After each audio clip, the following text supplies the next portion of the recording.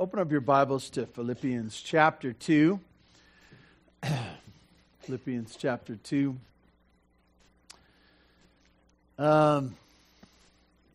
careful the way I say this, but is anybody here depressed today? Is anyone discouraged about anything? I realize that that's a common theme for us. And much of life we struggle to fight against it, to find some happiness, to find some joy, to find some reason to get up in the morning. And that's a problem for really everybody, except for kids. Real small kids, they bounce out of bed in the morning. And maybe that's one of the reasons that you're struggling because of your kids bouncing up in the morning. The book of Philippians is over and over and over and over and over again talking about joy. And this morning, I want to kind of tip our heads and crank our heads to look at where, and how we can have this joy. I realize that each one of us can struggle in different ways with this.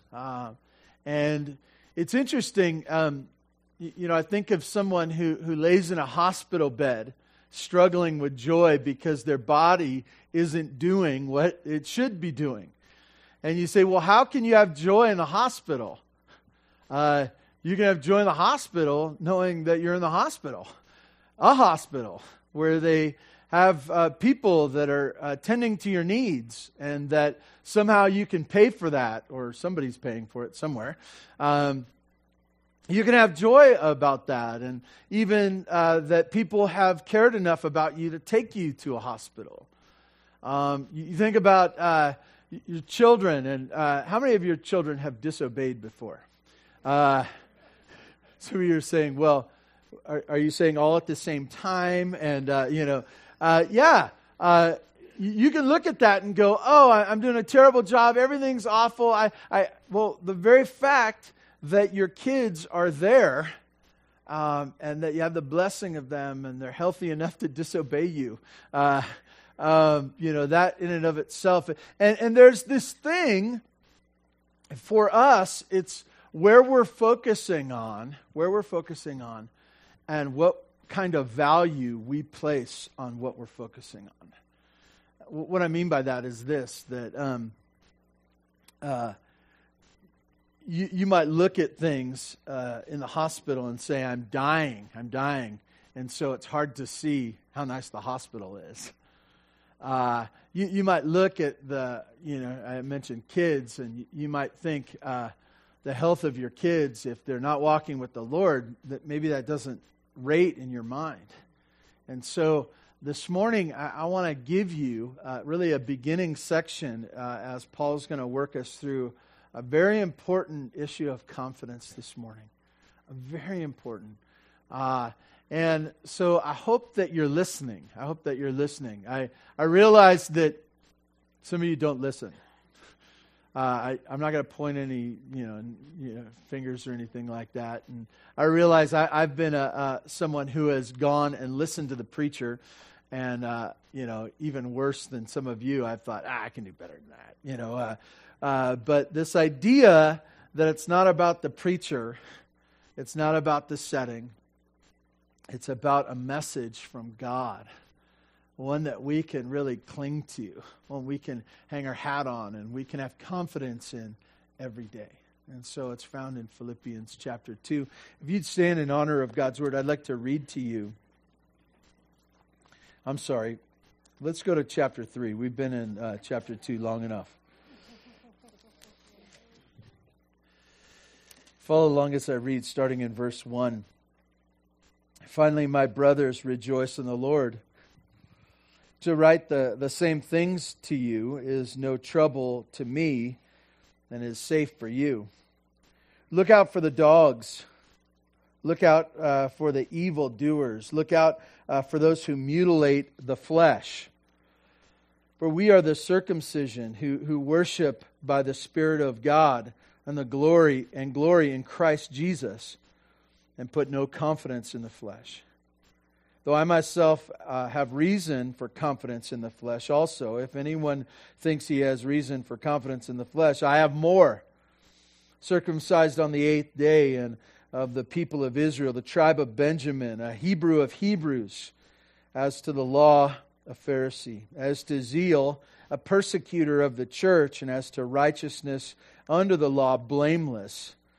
But whatever gain I had, I counted as loss for the sake of Christ. Indeed, I count everything as loss because of the surpassing worth of knowing Christ Jesus my Lord. For His sake I have suffered the loss of all things and count them as rubbish in order that I might gain Christ and be found in Him, not having a righteousness of my own that comes from the law, but that which comes through faith in Christ, the righteousness from God that depends on faith, that I might know Him and the power of His resurrection, and may share His sufferings, becoming like Him in His death, that by any means possible I may attain the resurrection from the dead. God, we ask Your blessing on Your word. We ask that we would be able to understand and hear it well, that we would apply it to today and the days to come. Help us with this important concept this morning. In Jesus' name, amen. You may be seated.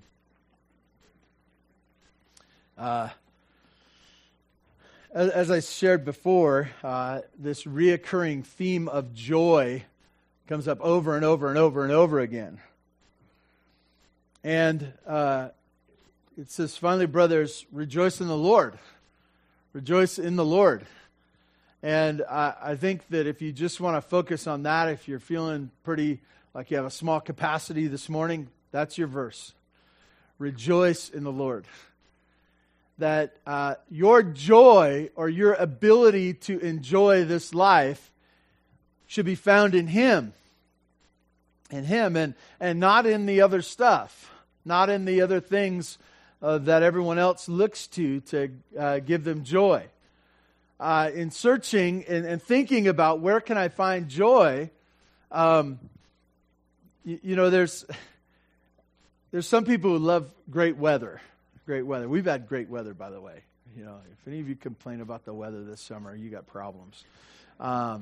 There's even green weeds out there somewhere. I mean, that's an amazing thing to be in July and there be green weeds here in Tehachapi. Amazing, beautiful time of year. But some people love the weather. I grew up in Santa Barbara, and if you like mild climates, there it is for you. It's during the chilly winter months, the temperature is 68. And in the super hot summer months, it's 74. That's what it is. I always laughed. Rebecca's family is from Grants Pass, Oregon, and there's a big sign, kind of like Bakersfield, over the main drag there, and it says Grants Pass. It's the climate. It's the climate, like it's the greatest in the world or whatever. I've been up there where a week and a half straight, it's rained every day. It's the climate. Blame it on the climate, I guess. I don't know. But sometimes we look at the weather and we look at things and we say, oh, I'd never live here or I'd never live there because of the weather. And in our minds we're saying, I can't be joyful. I can't handle it because of the weather. Because of the weather. Or maybe it's something else that we look once again to our health or our finances, or a phase of life. Like I realize that the older you get, that your life just kind of gets smaller. And especially the folks here in Bear Valley. A lot of you were very important people once upon a time, and life is smaller now. You're finding that it's more difficult. And I want to tell you, rejoice in the Lord. Rejoice in the Lord. It's not that your job makes you important. It's not that your phase of life. It's not the weather. Rejoice in the Lord. And that's your place. That's your foundation. Do you realize what a shaky foundation that other thing is, right? Whatever that other thing is. Some of you say, well, yeah, I'm a very smart person. Yeah, today you are. Today. But you know what? Your mind could go. You may not be able to recollect all those things, or even worse, the things that you knew become obsolete. They're no longer the way to do things. I want to encourage you, rejoice in the Lord. This is where our joy can be found and founded upon. That's the place, and it doesn't depend on anything else. Anything else. And so he calls his readers to rejoice in the Lord. We realize that most of the New Testament, the churches experience persecution all the time.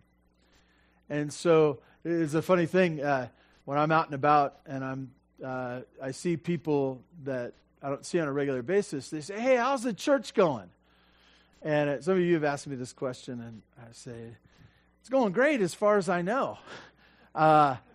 And sometimes they even follow up with, "Yeah, it's going great. We're about 2 weeks from a church split. If we do some things wrong, we can split this thing. We can blow the thing up. That's just the way people are." Rejoice in the Lord. Rejoice in the Lord. This idea that we don't have to make our joy contingent upon anything else. And so this is what Paul wants to share with this group of people that are part of a church just like ours, that from time to time are persecuted, sometimes more intensely than others. He calls on them to rejoice in the Lord. And I want to say this, that God saved you to be rejoicing. He saved you for that. He saved you to take you out of the despair of your own sins, to find joy in Him. This is a transition. This chapter transitions. Verse 1, he says, "Finally, brothers, rejoice in the Lord." And then he says, "To write the same things to you is no trouble to me and is safe for you." It's interesting having students in my household, kids, if you will. They go to school, and they're all about accomplishing. And some of them more driven for accomplishment than others. But the idea of finishing the class. And I love the way kids talk about school. Say, "Well, where are you in math?" "I'm taking geometry this year." And then they finish it and they say, "I am done with geometry. I'm done. I'm never doing that again." You guys remember the feeling, right? And it's a good feeling, by the way, especially when it comes to math. There are things that math is used for. Most of it is your own sanctification through trials and persecutions. But you're done with that class. You're done with that. You're over it. And what Paul's talking about, the things that he wants to share right now, the things inspired by God for him to share, are things to be gone over and over and over and over and over again. When should we stop going over these things? Never. Never. Paul says going over, reviewing these things is a safeguard to you. It's part of your health, your spiritual health is going over these over and over again. I want to encourage you, that's the thing of the Scriptures. If you are around the Word of God, you're in it, you're studying it, you know what? You might study some books over and over and over again. You might have been in a church where the very passage that I'm going to preach to you in the next weeks, you've already gone over it. Some of you have gone over it in this church. I remember when Mike Boyes preached through the book of Philippians. I remember him preaching the very message that I'm going to share with you this morning. And so the idea of going over it again is good for us. It's good for us. And there should be a drive in us to review the Scriptures. And for those of you who have not been in the Word of God, this is a new thing to you. First time, it's great. First time to dive into passages, it's all new. He wants to go over the gospel the gracious and graceful gospel of Jesus Christ. And he wants to share it with them over and over again. He's already told them about this. He says he's already written to them about this. But he says, I want to do it again. Why? Because it's good for you. It's good to safeguard your heart. As we look at it, we pick up in verse 2. He says, and really there's just really 2 points. Confidence in the flesh this morning and confidence in Christ Jesus. He says, look out for the dogs. Look out for the evildoers. Look out for those who mutilate the flesh. Then he goes on in verse 3, for we are the circumcision who worship by the Spirit of God and glory in Christ Jesus and put no confidence in the flesh. Those are the 2 points, those 2 verses. Verse 2, verse 3. First one, confidence in the flesh. And I want to give you the overarching theme of this chapter, or the backdrop of what he's talking about. There's a word here, Judaizers. Judaizers. And if you can picture this, if you look at the Old Testament, God called a specific people, the Jews, to himself. And as part of that, he gave them laws that they were to obey. They were to do. And as they obeyed them, or disobeyed them, it showed where their heart was at all the time.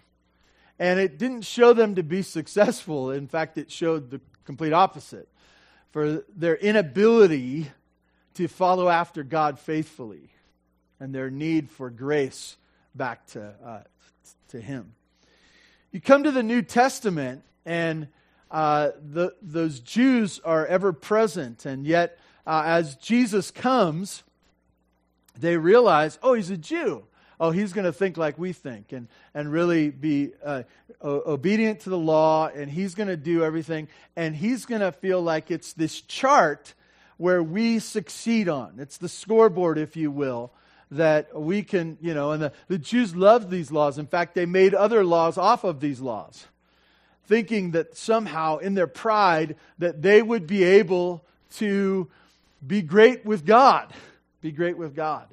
That's never been his intention. His intention was to take people that were nothing and make them great because of their relationship with him. And so we come to the New Testament. Jesus comes. He's a Jew. He gives his life for sinners. And the Jews, it's just upset the apple cart with them. They couldn't accept him as Messiah because they wanted to be great and they wanted to be thought of as great. And he said, all men are dead in their sins.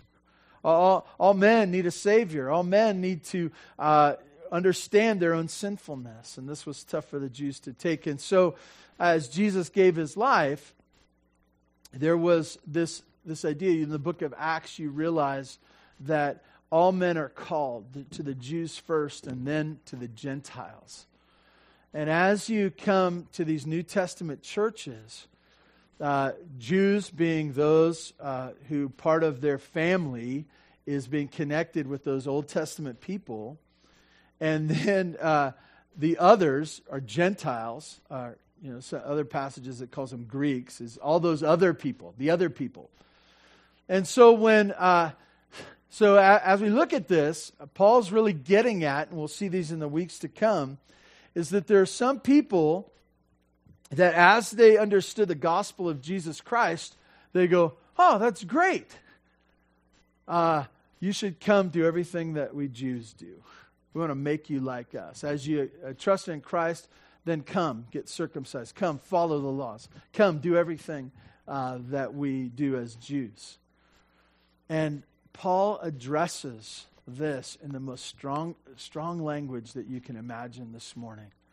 As he addresses this group of people, the Judaizers, those who want to make Gentiles Jews, specifically by circumcision.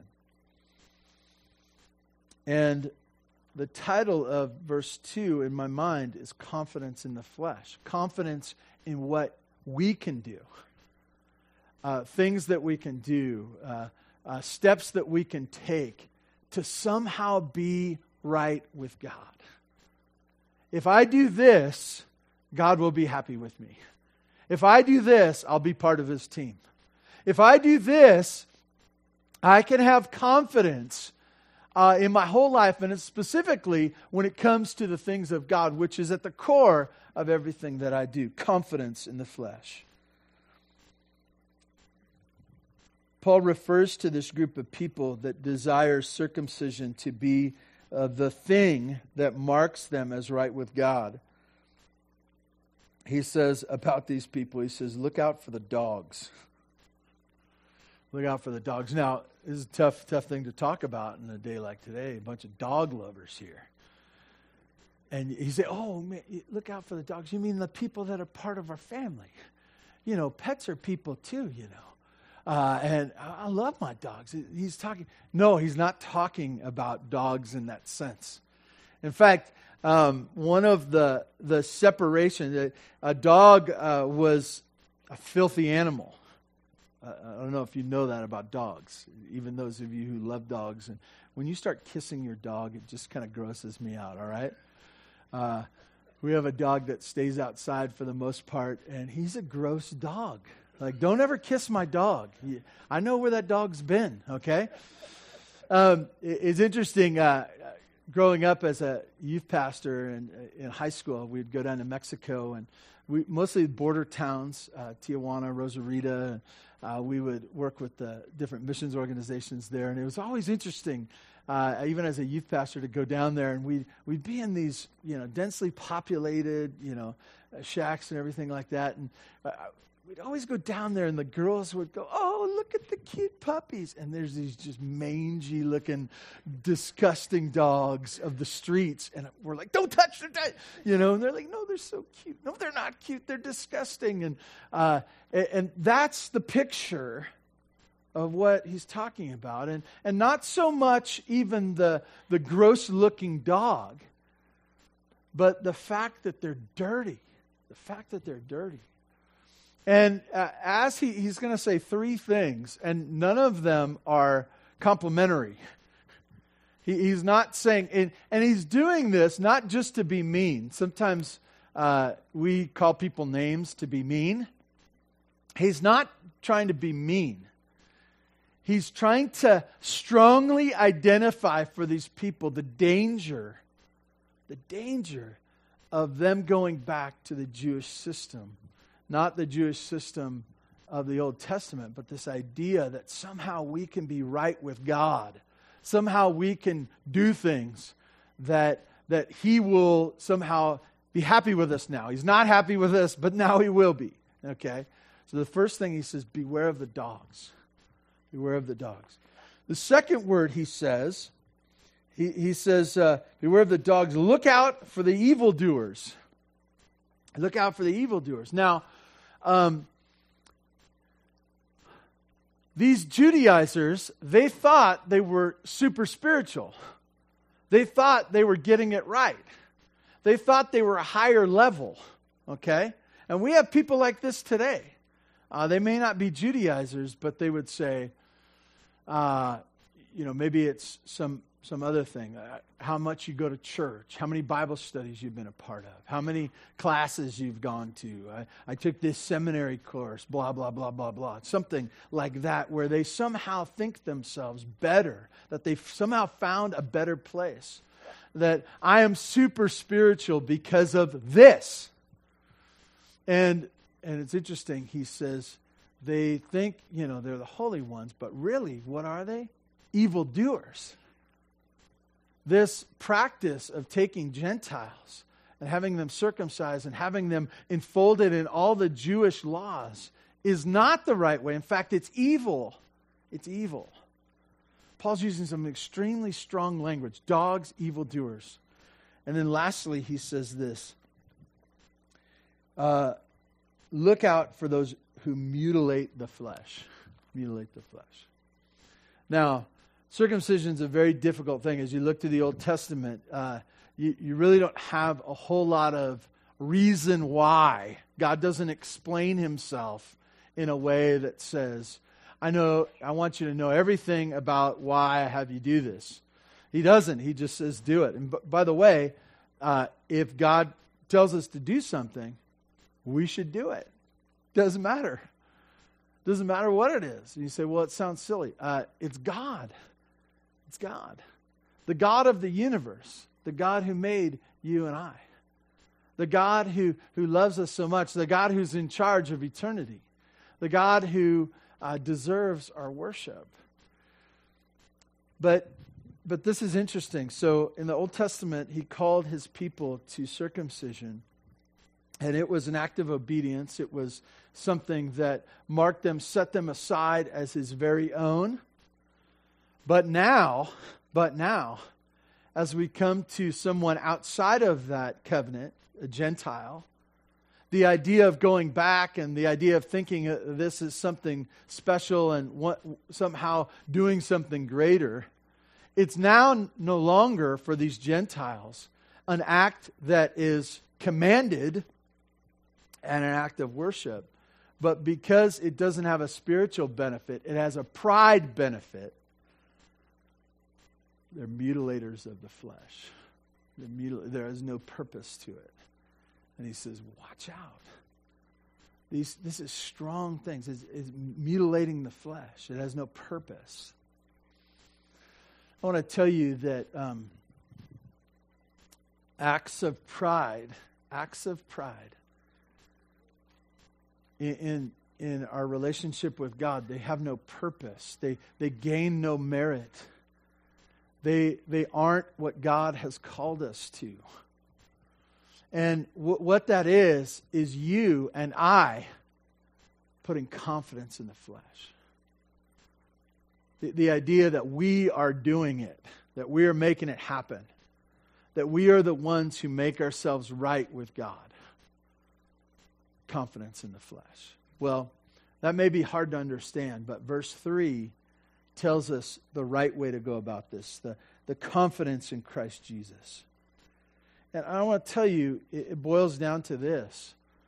We are Jesus' people. We are the ones who trust in Christ. We're going to celebrate a time here this morning. It's a reminder, right? It's something that reminds us of where our confidence is. Confidence in Christ Jesus, Jesus' people. That's who we are. He says this, verse 3, he says, for we are the circumcision, who worship by the Spirit of God and glory in Christ Jesus and put no confidence in the flesh. First of all, he says, we are the circumcision. This idea that circumcision, he's not talking about it in a physical sense, but he's talking about it in the group of people that would be followers after God, part of it, marked by him. He says, we are that, not because of circumcision, but because of what it follows. Not because of something that we have done, but because something that Jesus has done. And you need to think about that this morning. Why are we right with God? It's not because of something that we've done. It's not because of the t-shirt we wear. It's not because of the place or the situation or even our attendance at church. Why are we right with God? It's because of what Christ, what he's done. As we move on, he says, we are the circumcision. We are the circumcision. And then he says this, who worship by the Spirit of God. Worship by the Spirit of God. We are dependent upon him. This section turns the focus off of our flesh that was weak, that was sinful, that couldn't do it. It turns it towards the God who loves us so much. The God we are dependent upon for everything, including our worship of him. The Spirit of God. Worship by the Spirit of God. And then it says this, and really this is our focal point this morning. And glory in Christ Jesus and put no confidence in the flesh. Those are meant to go together, but I want to separate them because I think it's important for us to see how they're two parts that are very valuable for us to understand both. First one is glory in Christ Jesus. When I think it's probably easiest to understand for those of you who are grandparents here. Have any of you grandparents ever shown a picture of your grandkids to someone else? Some of you are super embarrassing. Like you stop people in the grocery store and, they have kids and you say, your kids are cute. But if you want to see some really cute kids and you whip out your phone and then it becomes an electronic disaster because you're trying to figure it out. I know they're on here someplace. Please hold on. And you're showing, you're glorying in them. You're saying, this is what is great about this life. It's my grandkids. And the idea of glorying in Christ Jesus is this, that as you separate all of life and what is it that you are really fixated upon? What is it that you treasure? What is it that you desire to magnify and to talk about? And it's Christ Jesus. And you put that next to what we've already talked about, things that you've done in the flesh. How does that compare? The glory of Christ Jesus. It's interesting. He doesn't just say the glory of Jesus. Why? Because Christ focuses on Him being the Messiah, the one that came and the one that went to the cross. Okay? Jesus was His name. Christ is the position, that role He played in redemption history. You look at that and you say, I glory in Christ Jesus. I glory in the man Jesus who went to the cross on my behalf. It's interesting. I think all of us like bragging about, to some degree or another, about something we've done and accomplished or whatever. But when we talk about Jesus and specifically the cross, what do we have to talk about? What did we contribute to that? We did contribute something. Right? It was our sin that we contributed. That was our connection to the cross. That's our connection to Jesus. We didn't add something to Him. He took something for us. He did something that we could not take care of on our own. The glory in Christ Jesus. Think about that. And glory sometimes is a difficult word because it seems sort of vague. But it's the idea that we put that at the forefront of the conversation. That's at the heart of who we are. It's the thing that we treasure. It's the thing that we will not do without. It's the thing that we can't stop talking about. The glory in Christ Jesus. The second part of that,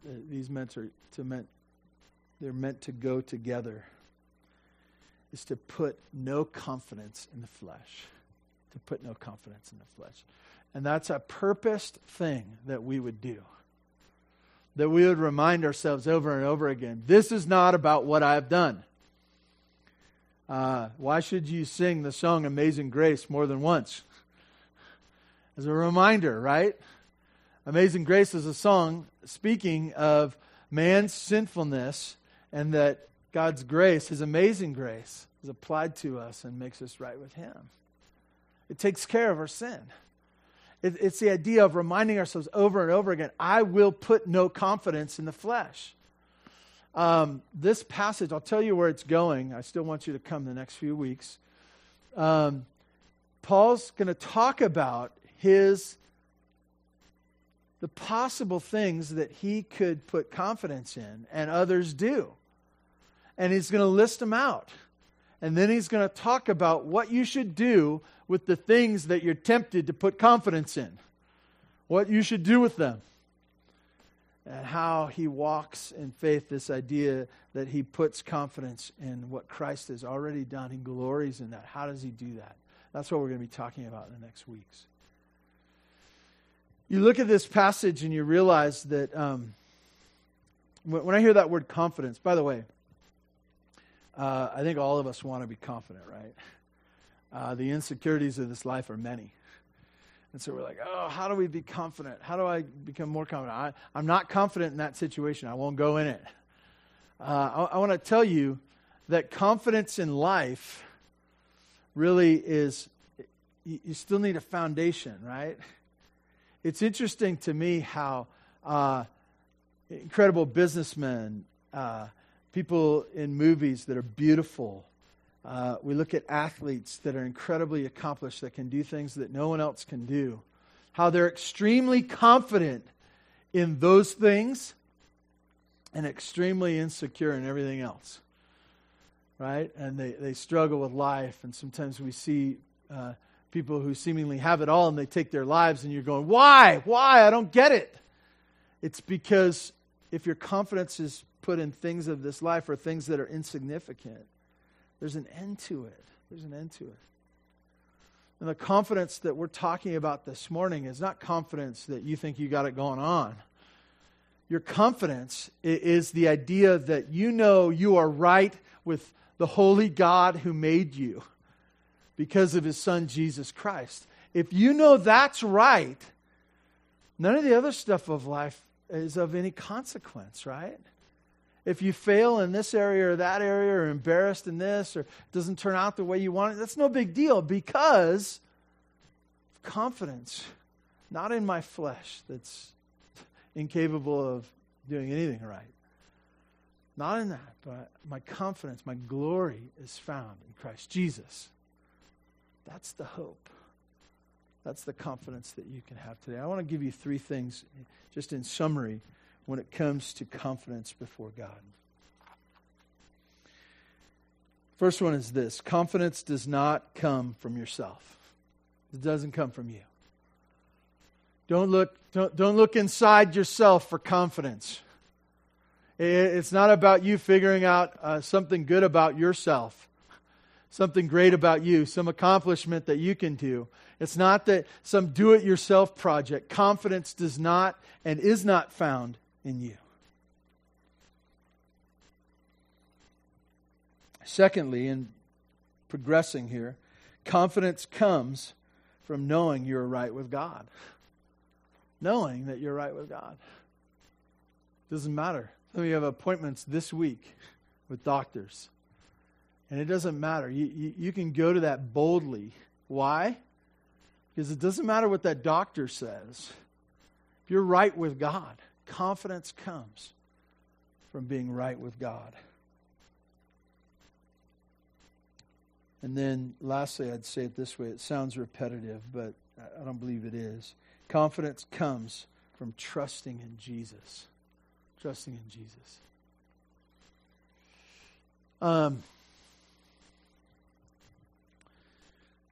Kid song that says, Jesus loves me, this I know. This I know. You say, oh, that's a kid song. It's a kid song. It is a kid song. But don't forget it when you get old. Don't forget it. Because there's going to be days when you wake up and you say, oh, I don't know, there's so many cares and concerns, and the fears of life overwhelm you and pile up, and they pile up, and they pile up, and you say, I don't know how I'm going to make it today. Jesus loves me, this I know. It's because of Him. It's because of what Christ has done for you. As you trust in Him, you can handle any day. Confidence in Him brings confidence to everything else. Please join with me in prayer.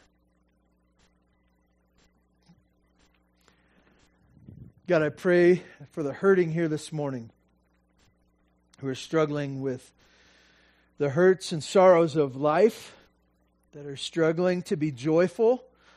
God, I ask that you grant them release from those things and that it would be replaced with a trust in your Son, Jesus Christ. And God, as they enjoy that relationship of being right with you, that they would feel no pressure by the things of this life, but they would be able to have joy in the midst of all kinds of different storms. God, I ask that you would remind us of this truth, this basic truth, that it is not about what we can accomplish, but it's about what your Son has already done. God, help us to be people who glory in Christ Jesus and put no confidence in the flesh. God, bless your church. Remind us of your word this week, we pray. In Jesus' name.